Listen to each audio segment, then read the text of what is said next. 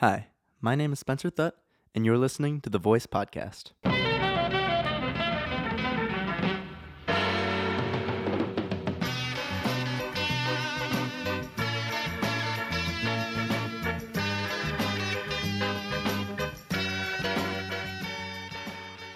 Real quick, up top, I just want to say thank you to anybody and everybody who listens to this show. I started it on a whim last year, and while I've been pretty inconsistent with the format of the show as I figure it out and getting episodes up every month, as it's difficult to write and record all by myself, it's a lot of fun to do, and it's been a good experiment, so I want to thank you all for listening and thank the grace and patience of the voice editors I've worked with in order to make this a thing.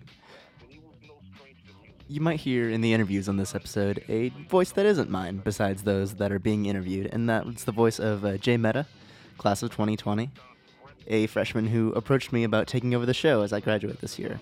He's been super enthusiastic about the whole project, and the show's going to be probably better once I'm gone. So I'm super excited for him. On this episode, we take a look at Isabella Way's article on APs and what they mean for Pembroke. Jay and I interviewed several people separately, Mr. Lips, Mr. Medlock, Mr. Richardson, and Isabella herself. I also spoke to Victoria Wall about her recent review of Beyoncé's new album, Lemonade. First up, APs. What are they good for? Why do we have them? What are the pros? What are the cons? Speaking to upper school history teacher Lucas Richardson, here's Jay. So what's your take on the AP system? I think there's something about kind of the idea behind the AP program that was good in terms of trying to add rigor at the high school level and also expose high school students to potential challenges and kind of the rigor of a college level class. And I think it also allowed... In addition to rigor, Richardson goes on to say that the APs provide a nice parity for students. No matter what school you go to or what opportunities you have, public or private, poor or rich, you can take an AP and a college will know what to expect from that. Right, so if you do well on an AP test, no matter where you come from, a college knows that you are kind of academically ready for a certain type of class, right? And so it's a way to assess students and a way to kind of, push high schools to provide more challenging, more rigorous, more challenging, rigorous classes to their students. And I think that can be a very good thing. You might notice Richardson hesitate here. That's because, despite his praises, he does have some reservations about the AP system. On the flip side, I think that what's developed is you get the idea kind of parity has been lost a little bit because there are schools that have a lot more resources that are able to provide kind of more robust and kind of complete AP programs, and schools in kind of under-resourced areas aren't able to provide the same level of support, are kind of working with students that might not have of the same cultural background or the same preparation as as high school students in other areas. And so the AP program, I think, makes it hard for them to kind of get as much out of it or kind of meet the intention of the program. Although he doesn't necessarily specify what these extra resources do for students, I can guess. I would imagine Richardson is referring to the very specific rules on when students are allowed to take AP tests and the costs associated with signing up for those tests. For students who have restricted transportation or low-income families, it can be difficult to meet these requirements.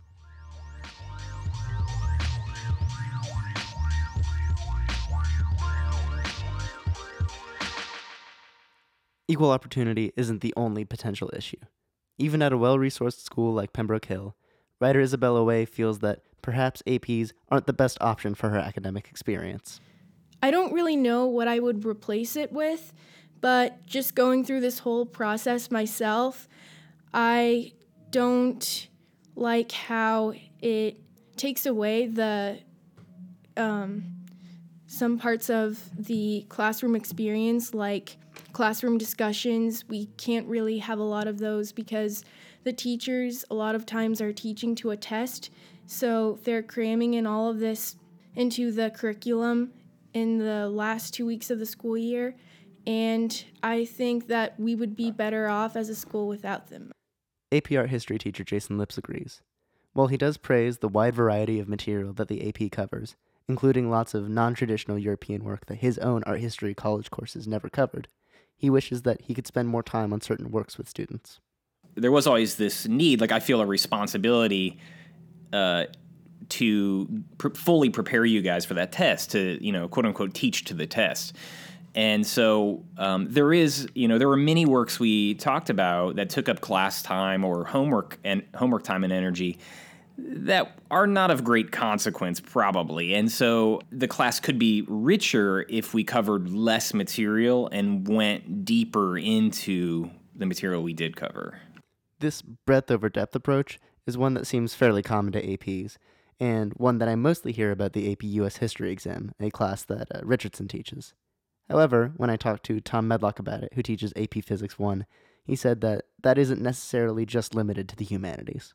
It is somewhat confining even in the STEM fields, right? So like if I wanted to do more student project-oriented stuff, or like really go with student interest and say, oh, we really want to spend another 2 or 3 weeks on waves, and let's do a little bit more into sound. Like if you're interested in music or something, let's do a little integrated program. Or I could be creative and get together with the music department and maybe do an interdisciplinary project. You can't do that. So in that sense, that is a negative. And for schools that are a little more progressive that way, it is a negative. I asked Medlock what he thought about the possibility of getting rid of the AP courses. He answered as a college counselor might, essentially saying that students fear it hurts their chances of getting into college. The approach of simply taking as many AP courses as possible at Pembroke Hill is pretty common, and it's actually one reason that Mr. Lips fears losing the AP designation for his class. We have a lot of AP courses, and seems to be a sort of ravenous appetite on the part of the students to take these courses. I think the advantage right now is that some students will take AP Art History because maybe they just want another AP credit. So right now, like if I were to theoretically drop the AP from my course in the current AP saturated environment at the school, I would fear that not many students would take the class. While art history is a bit of a niche at Pembroke Hill, physics and U.S. history are classes kids are going to have to take whether or not the courses have an AP designation, so those teachers don't have to fear so much of a student drop-off in their classes. However, both Medlock and Richardson expressed a different kind of concern for their students' well-being.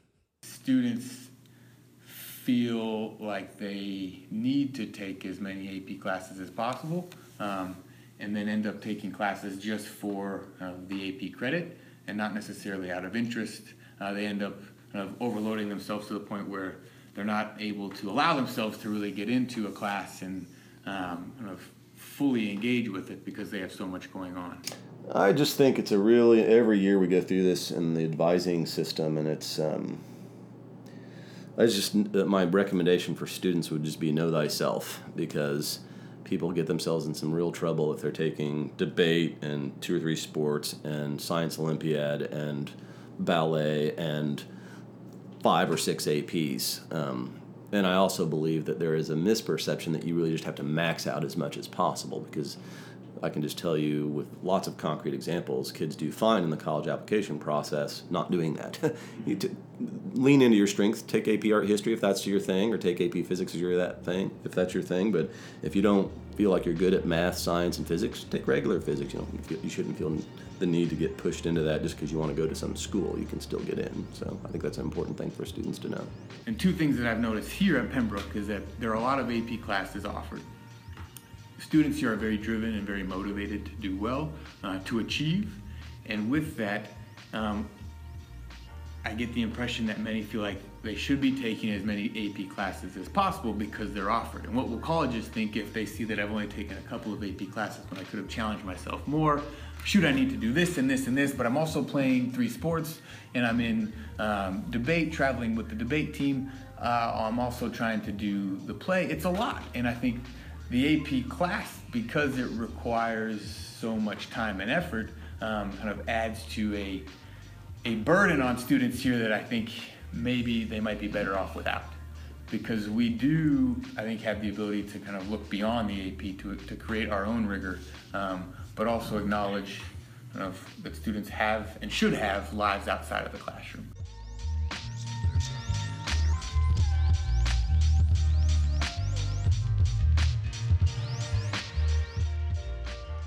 Up next, I had a chance to talk to Victoria Wall about her review of Beyoncé's latest album, Lemonade.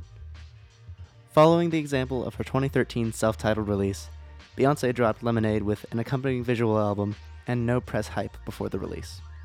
While it was initially exclusively on Tidal, the album and its video are now available for purchase.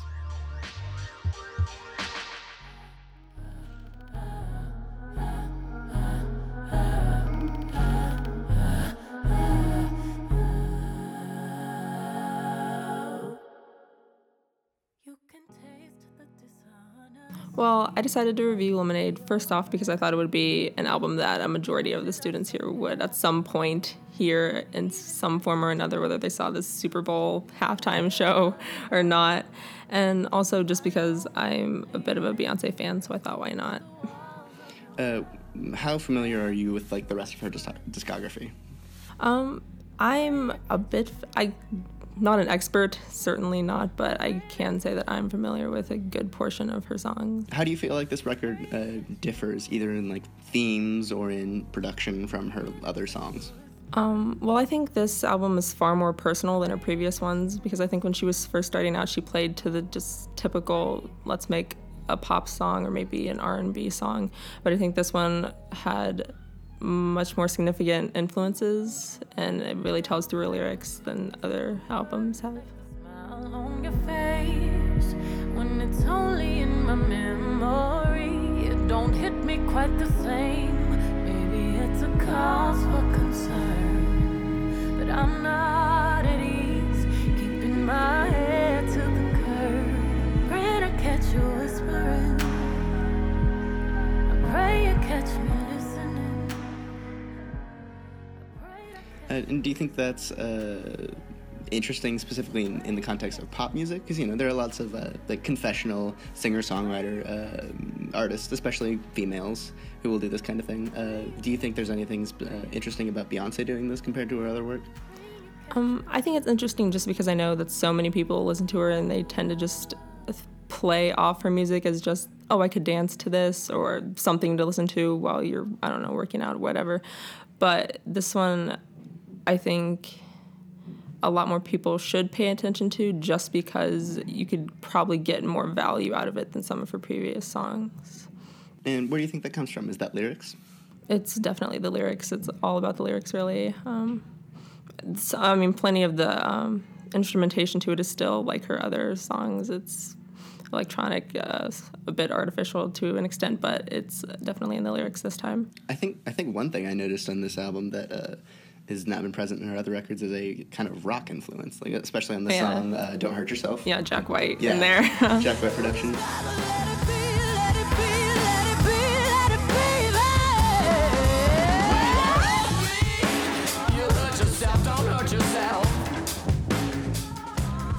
Which brings me, I think, there's a lot of interesting guests on this record. You got Kendrick Lamar on a track. You got James Blake on a track. How do you feel about the guests on this record? What do you think they contribute, and what do you think their presence adds or detracts?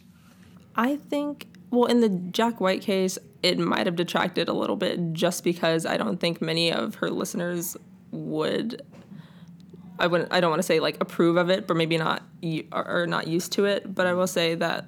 The Weeknd, and then I know Diplo had some influence in this. I know that that's what her listeners like, and so I think in most cases it did add to the album as a whole.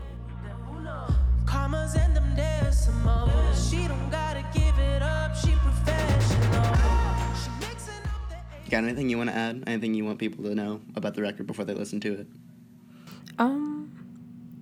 I think that if you're going to listen to the whole album, sit there and actually focus on the lyrics. Don't make it something that's in addition to busy work or that'll be playing in the background, because you won't get the full effect of it. So I think you should actually listen in on what she's saying if you're going to choose to listen to the entire thing. All right. You know what? Thanks for your time. Thank you. Freedom, freedom, I can't move. Freedom, cut me loose. Yeah. Freedom, freedom, where are you? 'Cause I need freedom too. I break chains all by myself. Won't let my freedom I'ma keep on running, cause a winner don't quit on themselves. That's all for this episode. Like I mentioned earlier, freshman Jay Mehta is kind enough to take over the show next year. So, I grabbed him and had him do the outro with me. Hi.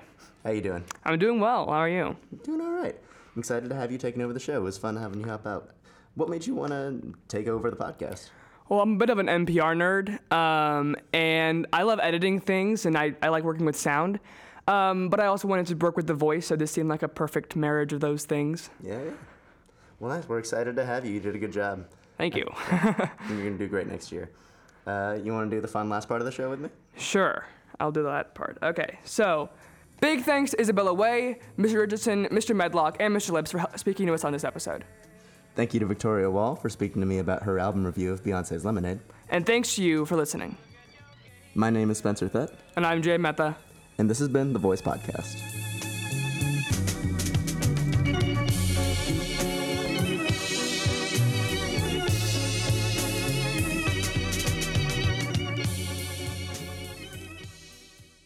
And thank you for watching. Bad job. I did a bad job. And thanks to you for watching. Watching. This is like, okay. This is, I know, I can't read. My glasses suck. Wait, we're gonna move this close. Okay. You ready? Sure, I'm ready. Take it away. Big thanks to Isabella Way. Let's get back.